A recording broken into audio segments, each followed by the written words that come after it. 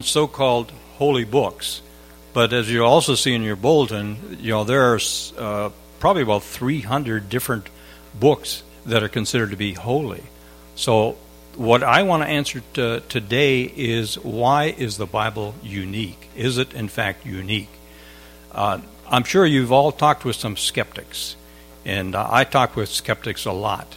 And they said the Bible is nothing more than a fairy tale. When it speaks on science, it can't possibly be right. I mean, science just disagrees with the Bible.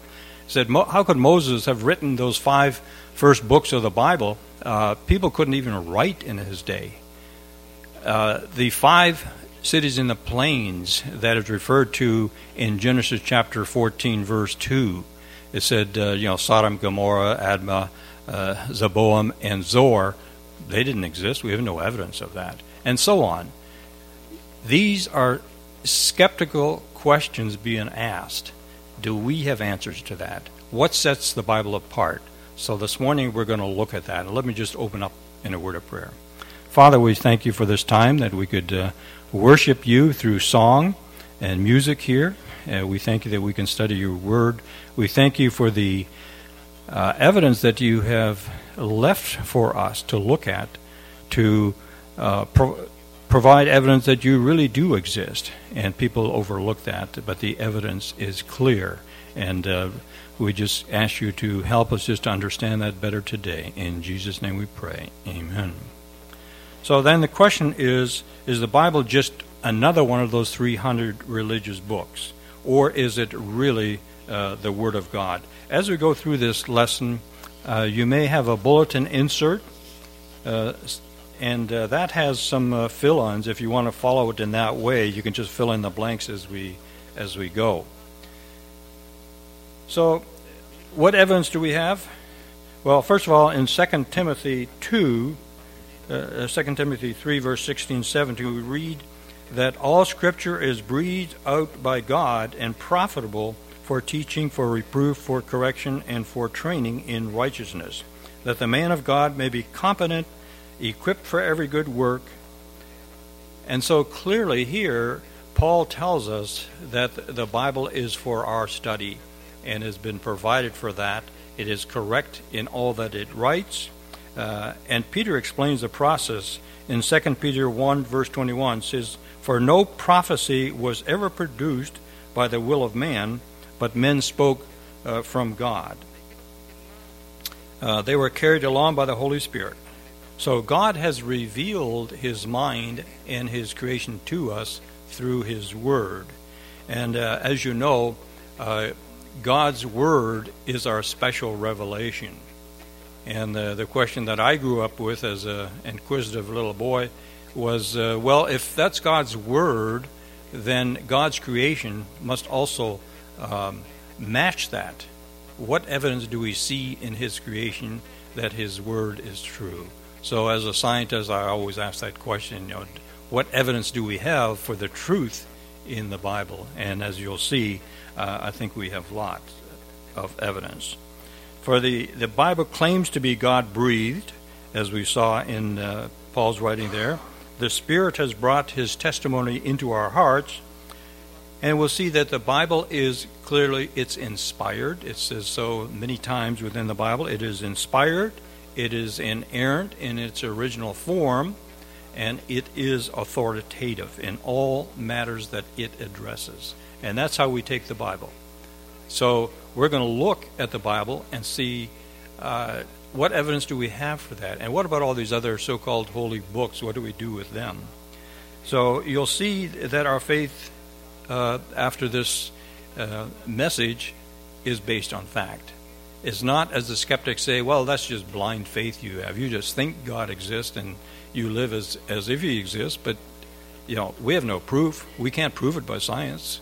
And yeah, that's true. You can't prove it by science. But we have enough evidence that our faith is real, is based on fact, and we do have evidence for its truth.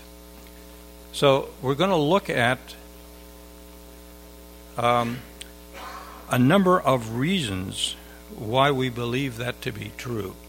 And I've got in my notes, I've got 12 or more reasons, but this morning we'll just look at some of the the 7 reasons for that. First of all, direct claims of the Bible. What does the Bible say about itself? What about the unity of the Bible? Does it tell one story? Reliable transmission of the Bible. People question, was it really copied accurately over time? Unique teachings of the Bible. Historical accuracy. Is it accurate historically? And then an important one to me, of course, is scientific accuracy of the Bible. When it speaks on science, is it accurate? And then finally, we're going to look at fulfilled prophecy of the Bible. There's many prophecies in the Bible, and particularly we look at the messianic prophecies in the Old Testament. But there are many more prophecies as well, as you'll see. And so the question is, are those prophecies true? Skeptics would say, well, and I'm going to dig into this a little deeper, the book of Isaiah, which has a lot of the messianic prophecies, say, well, that was written after the time of Christ, and they just filled in the blanks, and here we are. Well, how do we refute that? Okay, so let's first of all look at the direct claims of the Bible. And I've got some of the verses which we're going to use to show that here on this slide, and on all the slides that follow. We're not going to take time to read all of them, but for those that are interested, you can always, of course, go back to this. So, first of all, let's look at the direct claims of the Bible. It claims to be authoritative.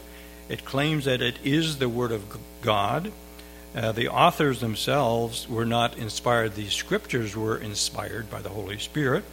And Peter explained the process as we just read in 2 Peter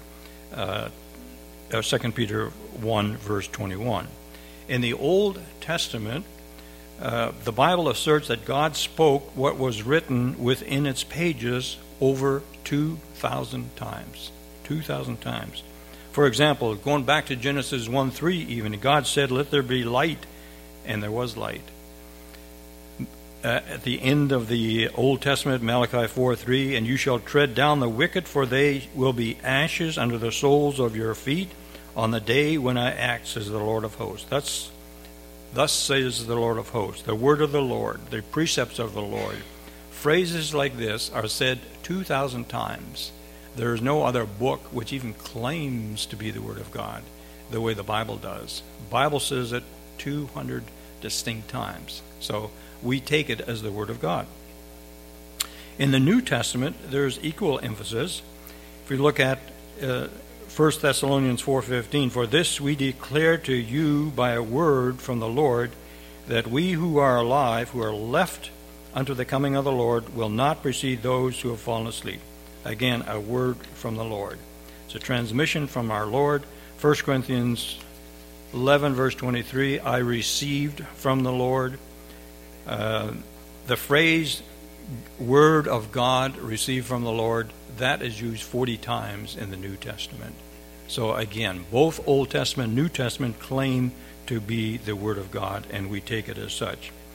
There is ultimate spiritual authority in the doctrine, reproof, and correction and instruction, as we read in 2 Timothy 3.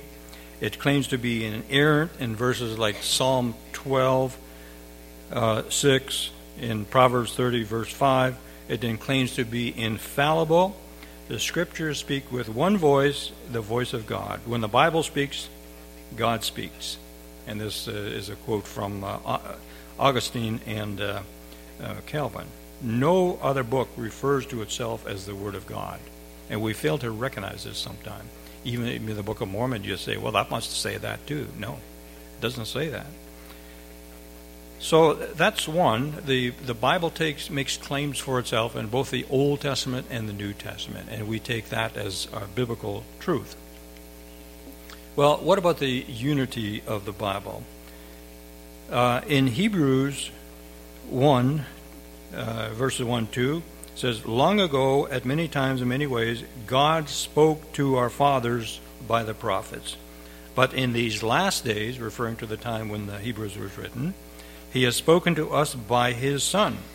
And of course that refers to Jesus Christ, "whom He appointed the heir of all things, through whom also He created the world." And Christ is identified as the creator of this world that we live in many times in the Bible, and this is just one of them. But what we have to be amazed at is the fact that all the 66 books of the Bible tell one common story. And you would say, how can that be? If I listened to an accident report out in the street here and had 3 witnesses, they would all tell me something different. Would they all agree with each other?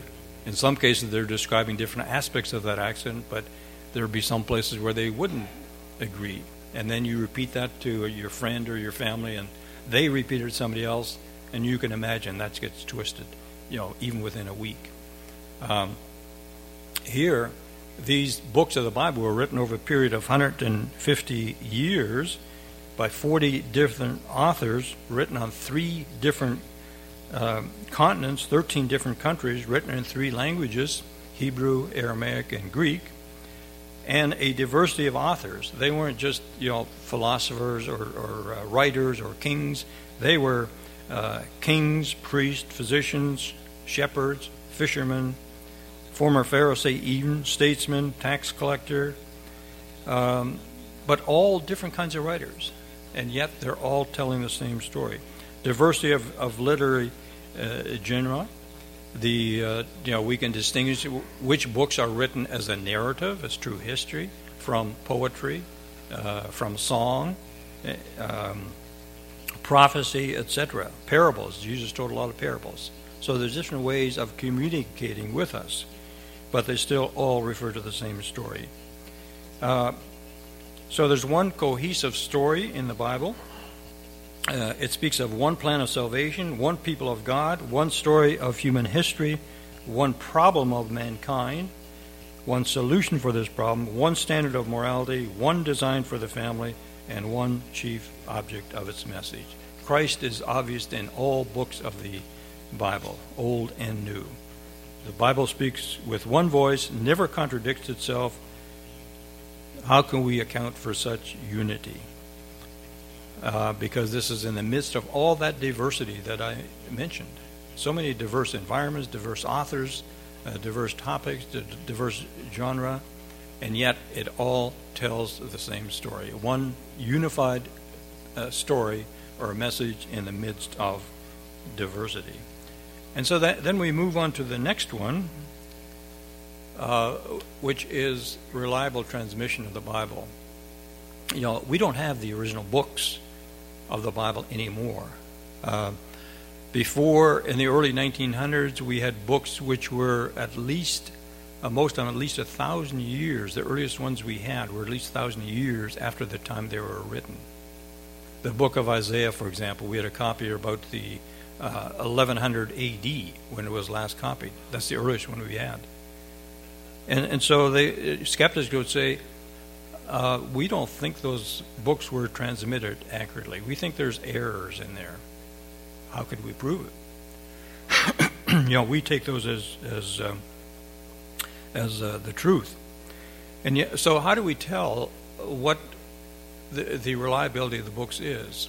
Well, we can compare different copies of the books of the Bible with each other if we have multiple manuscripts. So the more manuscripts we have of each book, the more confidence we can have if they're all telling the same story. And so the question is, do they tell the same story? And yes, before the 1950 time frame, we didn't have good information that could confirm that, but we do today. And so the first thing is, how many copies do we have? The second thing is, what is the gap between when it was written and the earliest copy of the book that we have? If it's 1,000 years or more, one may question, well, some errors must have crept in, and that's what skeptics kept on saying. Well, then along came the Dead Sea Scrolls. They were found in 1947 in the land of Israel, Qumran Caves, and I'm sure most of you have heard of them. But what's the significance of the find there?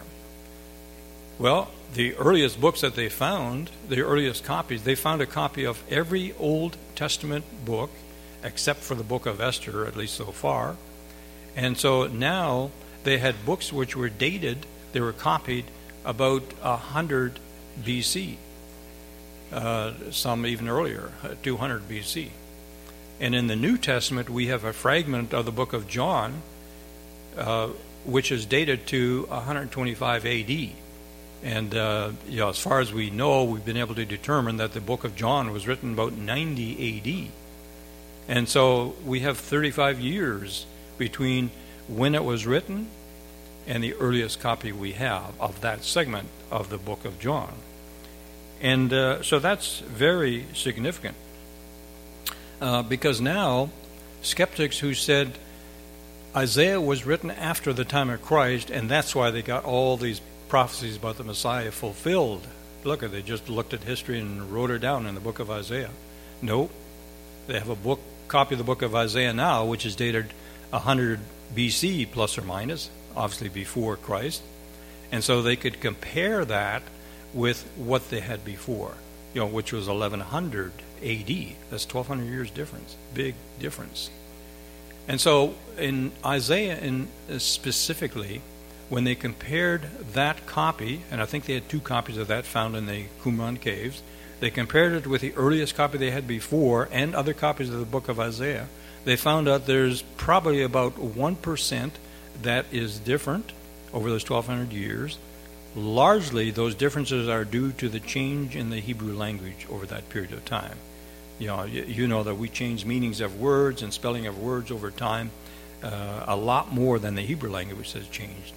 And so in this case, most of them can be explained by changes in the Hebrew language itself.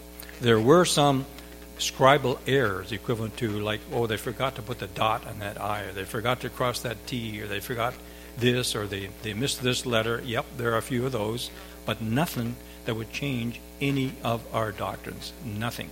And that's true of the other books as well. So the copies of the Old Testament books that we have are very, very well evidenced, and we're very comfortable with that. So again, prove the manuscript wrong. So the other issue is the number of manuscripts, and I'll show you that in the next slide. But just to iterate, at this point, scholars think that we have probably 99.9% of the originals correct. Everything is correct, and we can get that not just from the manuscripts found, but also from the writings of the early church fathers who quote the Old Testament and New Testament. And so we're pretty confident of the accuracy of the Scripture as it was transmitted. So the 2 important questions then are, how many manuscript copies do we have, and how close are the copies to the original? So in the New Testament case, we have 5,600 Greek manuscripts, 10,000 of the Latin Vulgate, and other translations as well. So that gives us a picture of at least 25,000 copies of books of the New Testament. 25,000. Now compare that with copies found of other ancient books, secular books like Caesar, Plato, Aristotle, and Homer. We have very few compared to that, and yet we believe that all those people really lived and that they really wrote those books. Why are skeptics so skeptical of the books of the Bible? Because we have many, many more copies. If we can compare many more copies with each other and be confident that we did get the word transmitted accurately. And you'll see in the case of the New Testament, I mentioned the book of John, where the segment, the earliest segment we have is probably 30 to 35 after the original. And you can compare the segments with each other, and they match. And there's some other segments they found as well since then, which match. So again, it gives us a lot of confidence that the books of the Bible were transmitted accurately. So that gives us a lot of confidence in the accuracy of the books that we take as God's Word. Some of you may not know where the Dead Sea is. Well, it's at that blue thing in the middle of that slide on the left. And the Qumran caves are against the northwest side of that lake, the Dead Sea Scrolls. That's where they were found, the Qumran caves. And that's just below Jericho and above Jerusalem. And it's a salt lake, just like Salt Lake City. And that's somebody obviously floating in that, shows us that salt lake. Okay, so then what about the unique teachings of the Bible? Why is it so unique in that regard? Well, first of all, what you may not realize is the fact there's not just messianic prophecies, there's also other prophecies about nations, peoples, kings, events, etc. And there are about 1,000 prophecies identified in the Old Testament and New Testament. More than half of them have already been fulfilled. More than half. It's not just the messianic. You know, the messianic address, I think it's about 300 prophecies of the messianic coming, and they're broken up into first coming and second coming. The first coming, about 109 have already been verified. History that we have in the Bible is confirmed by archaeology. I mean, archaeology is a very important science, which really came to light in the 1800s.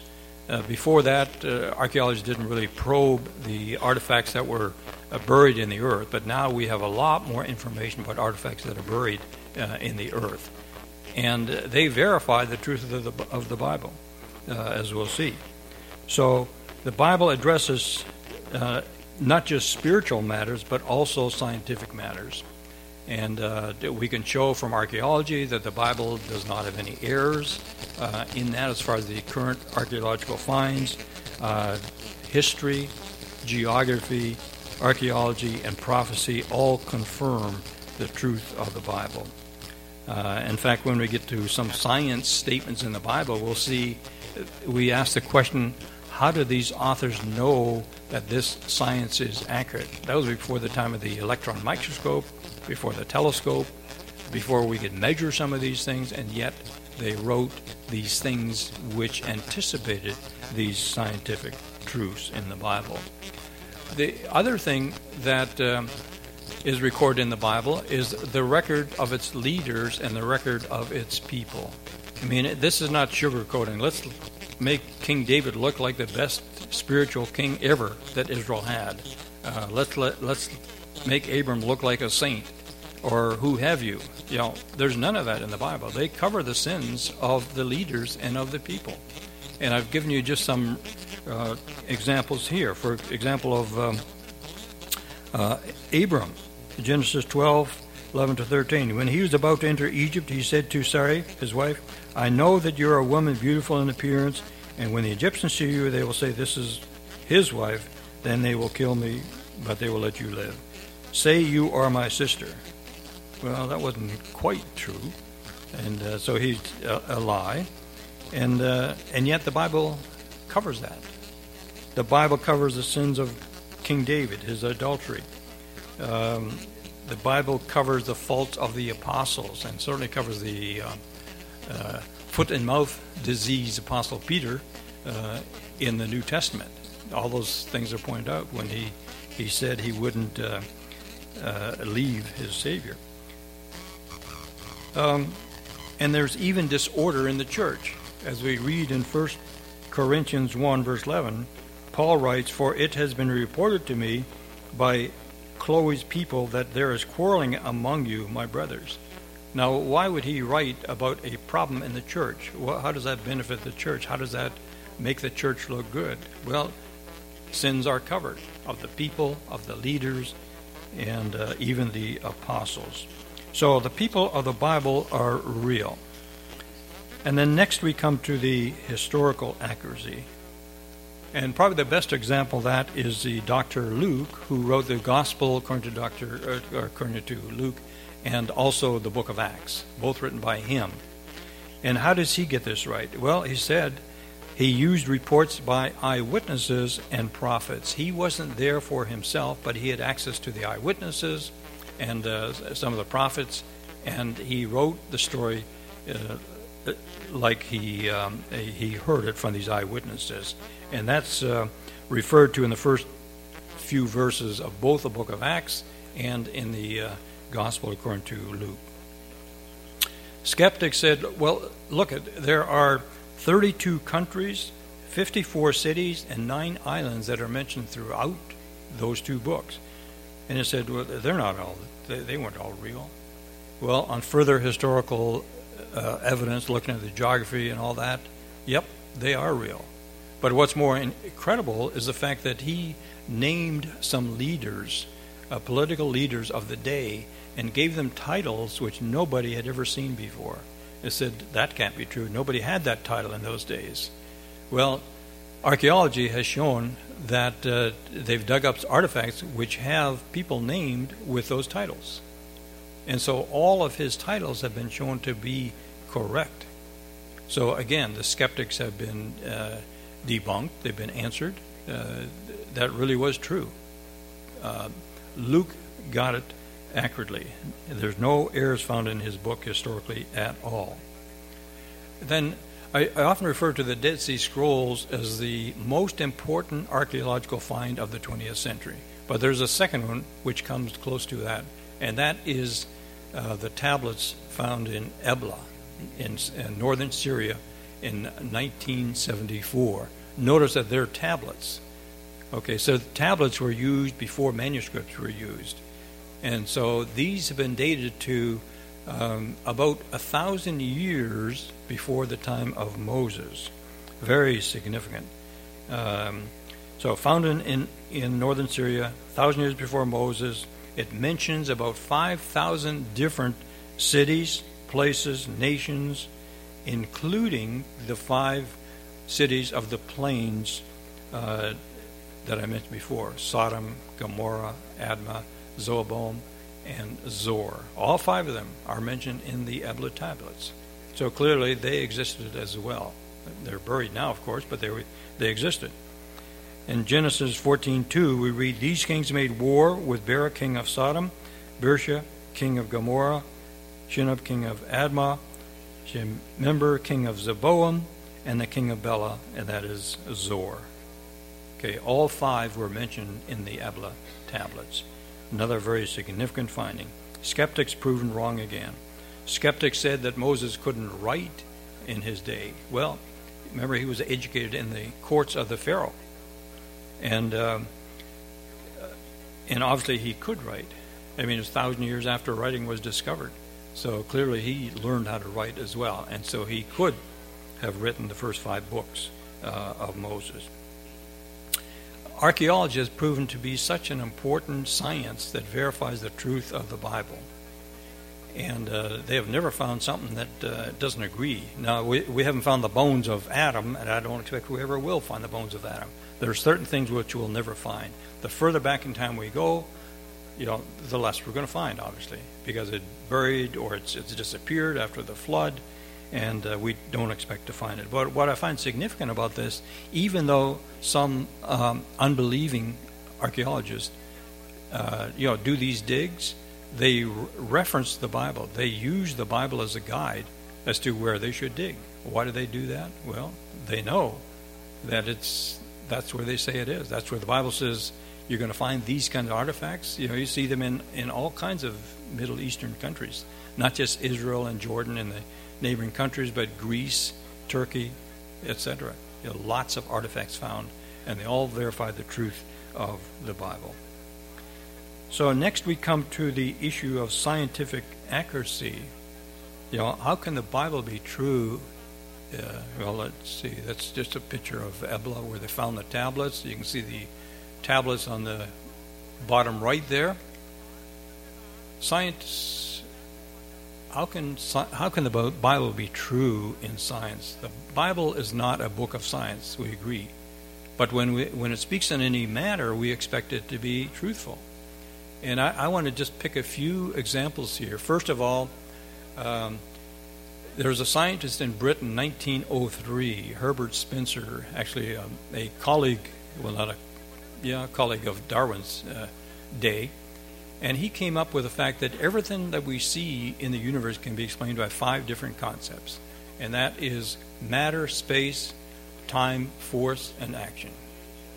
Well, if we read the very first of the verse of the Bible, God doesn't try to prove that he exists.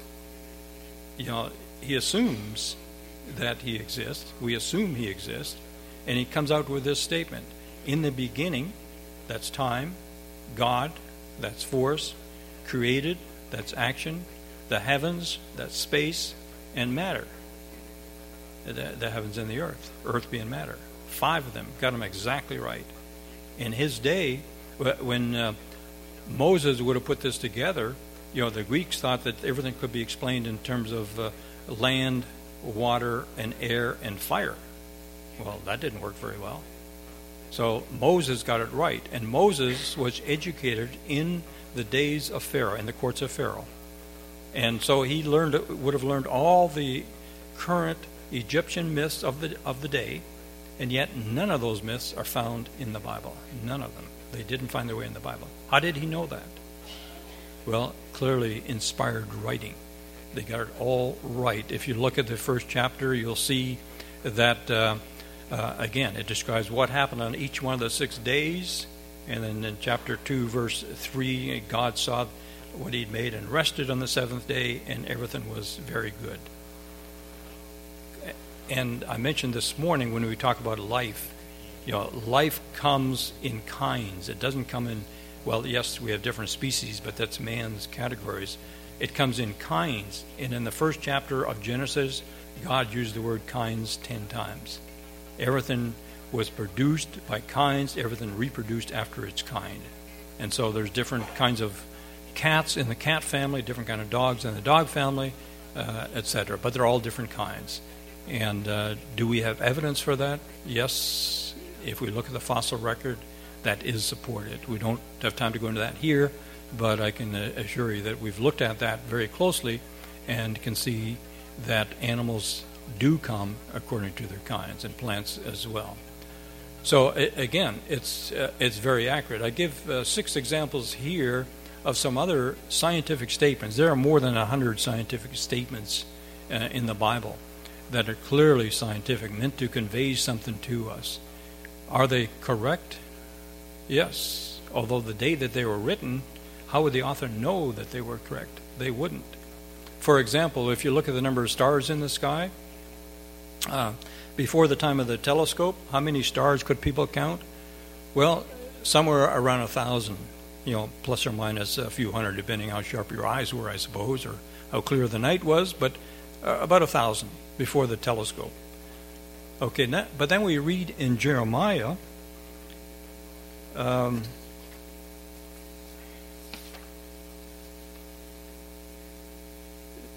in Jeremiah 33, verse 22, as the host of heaven cannot be numbered. Can't be numbered. Well, we just number them, 1,000 plus or minus. And the sands of the sea cannot be measured. So I will multiply the offspring of David my servant, and the Levitical priest who minister to me. Well, today we can do a better job of numbering, the number of stars out there, and the number of galaxies out there. And we come to, about 100 billion different galaxies. And each galaxy has about 100 billion stars, plus or minus. Ours has the Milky Way galaxy has a few more than that. But in total, if you multiply those two numbers together, you get numbers like 10 to the power of 22. And guess what? The number of sands on the seashore is of that order of magnitude as well. So again, how did Jeremiah get that correct in Jeremiah 33? So we trust the Bible for spiritual truth. We've always done that. But do we trust it in science as well? Well, if the Bible references different scientific disciplines, do we trust what the Bible says in each of those disciplines? And we have, in total, probably more than 100 examples of that. And I'm just going to look at a few. The references in like astronomy, geophysics, geology, oceanography, biology, physics, etc. 8 different disciplines. Isaiah 40, verse 22 says, "It is he who sits above the circle of the earth." Earth is a sphere. It's a circle. Who said the earth was flat? The Bible didn't. And in fact, skeptics would say, well, you believers, you think the earth was flat way back then. No, we didn't. Certainly, Christopher didn't go around the world thinking the world was flat. He knew, from these verses that the earth was round. You can see the ships coming over the horizon. How can they come over the horizon if the surface is flat? They can't. And then if we look at these disciplines, who founded these disciplines, these scientific disciplines? If you look back, it's almost in all cases, it is Bible-believing scientists. And the best example of that is Isaac Newton. Isaac Newton, 1600, he was regarded as the premier scientist of his age and still is regarded with great respect. What people don't know about him, even though he found, discovered the law of gravity and the planetary motion equations and things like that, he wrote more commentary on the books of the Bible than he did on science. Much, much more. Do you see that reported in your children's textbooks? I don't think so. But he was a scholar. He was a biblical scholar. And he knew what was there. He learned what was there. Kepler, the astronomer, founded the science of astronomy. He said, I'm studying what God created. Okay, he knew God created. And there are scientists today who will not acknowledge that God is the creator of this universe and where we live. And people are surprised sometimes when they come across creation scientists like myself. When I speak in Europe, largely in the Eastern European countries, they grew up under evolution, under atheism and Marxism, and they were taught that evolution is a fact. So when I come to speak there, try to disabuse them of that false science, they are surprised to see people like me, but I gladly do it. So that's one example of there. Another one, I'll go to the last one there, is in Leviticus 17, verse 11, where it reads, for the life of the flesh is in the blood. Now, if you remember American history, you'll remember that when George Washington had a disease, what did they try to do? They tried to drain the blood out of his veins to remove the disease. And eventually that killed him. If they had read Leviticus 17:11, they would have known that the life is in the blood, and they can't do that. And there are many medical discoveries which were made much later on, which people didn't realize at the time. And they didn't realize some of these truths until the 1900s. Bring up the example of circumcision, which Moses wrote about.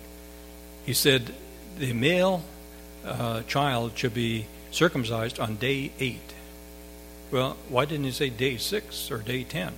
Well, it turns out that the blood clotting element is the strongest on day 8, and the immune system of the baby is the strongest on day 8.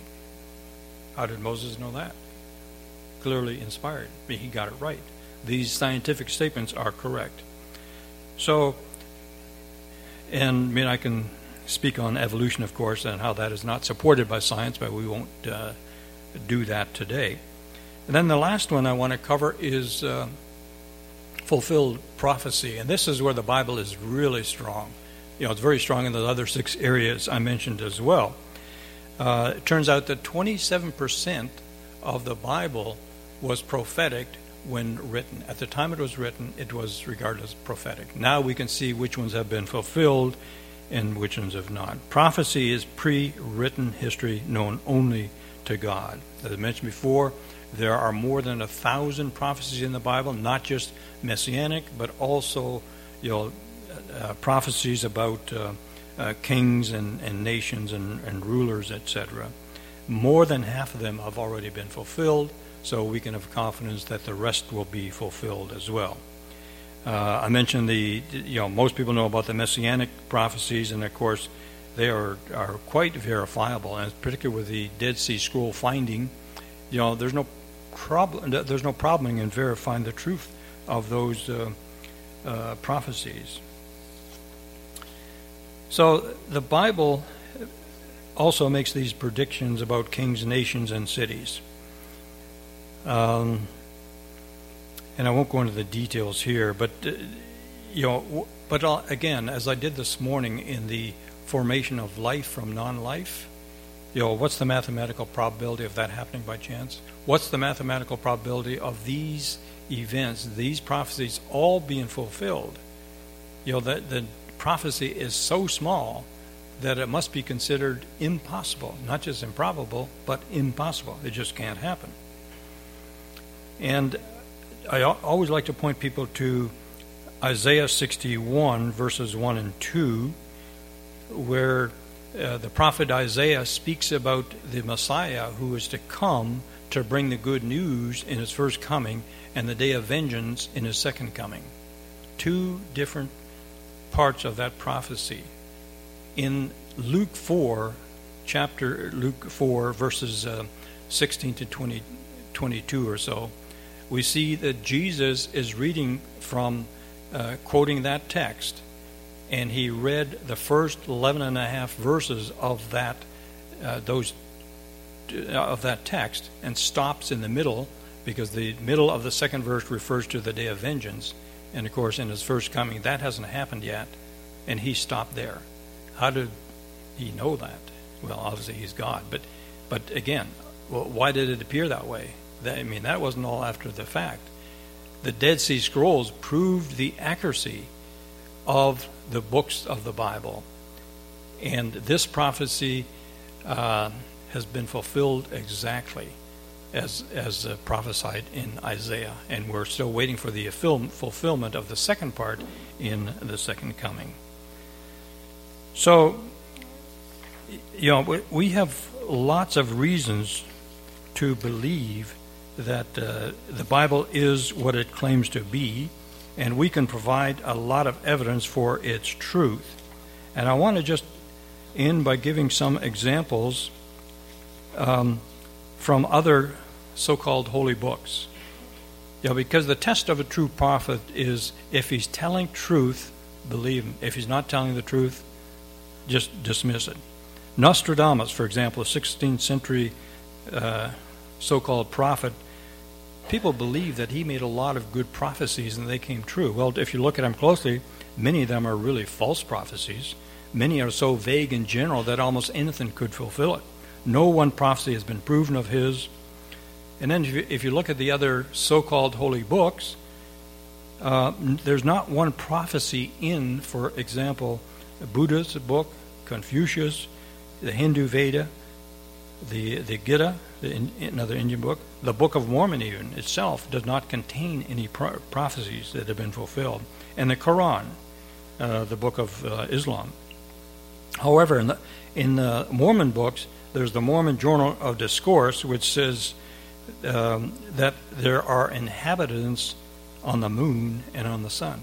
That's in those books. Is that true? No. We've been to the moon at least. I don't think anybody's going to the sun anytime soon. But there's nobody living on the moon. We know that. And that these inhabitants would live for 1,000 years. They're 6 feet tall, and they're dressed like Quakers. Well, none of that is true. They even prophesied in Brigham Young's day that Brigham Young, I don't think it was he himself, but somebody else prophesied that he would become the next president. Well, that happened? No, didn't happen. And yet there's prophecies in the Bible which did happen. Jehovah's Witnesses, for example, consider that a cult. They predicted that the founder, Russell, predicted that Christ would return in 1914. Well, that didn't happen. So he tried 1916, 1918, didn't happen. The second president, Rutherford, said that he will return in 1925, 1946. And there's many other false prophecies. So again, the truth is not in Jehovah's Witnesses. Bible prophecies, we saw that 25% of the Bible was prophecy when it was written. It talks about the city of Tyre, for example, 7 things that will happen at the city of Tyre in the book of Ezekiel, and all 7 have come to be, all 7 of them. The Jewish dispersion, that was prophesied that the Jews would be dispersed over the earth. But there's also prophesied that they would be regathered. Well, again, that happened in 1948.